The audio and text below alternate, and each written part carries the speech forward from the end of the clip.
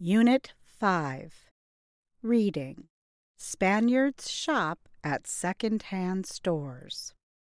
The people of Spain like new clothes, but 1 out of 4 people in Spain has no job. They are looking for ways to save money. They are learning to fix things when they break, and to buy used or second-hand things. For many years, second-hand shops were unusual in Spain. Then, in 2008, there was a big change in the economy. Now, there are many more second-hand shops across the country.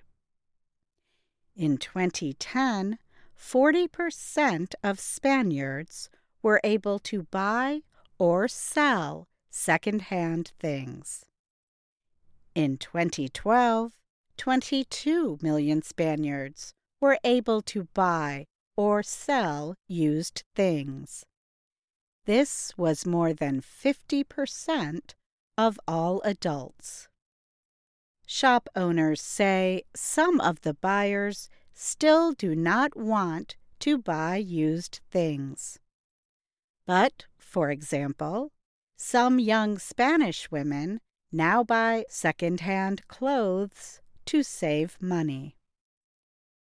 These shop owners say that some of the people who were sellers are now the buyers too.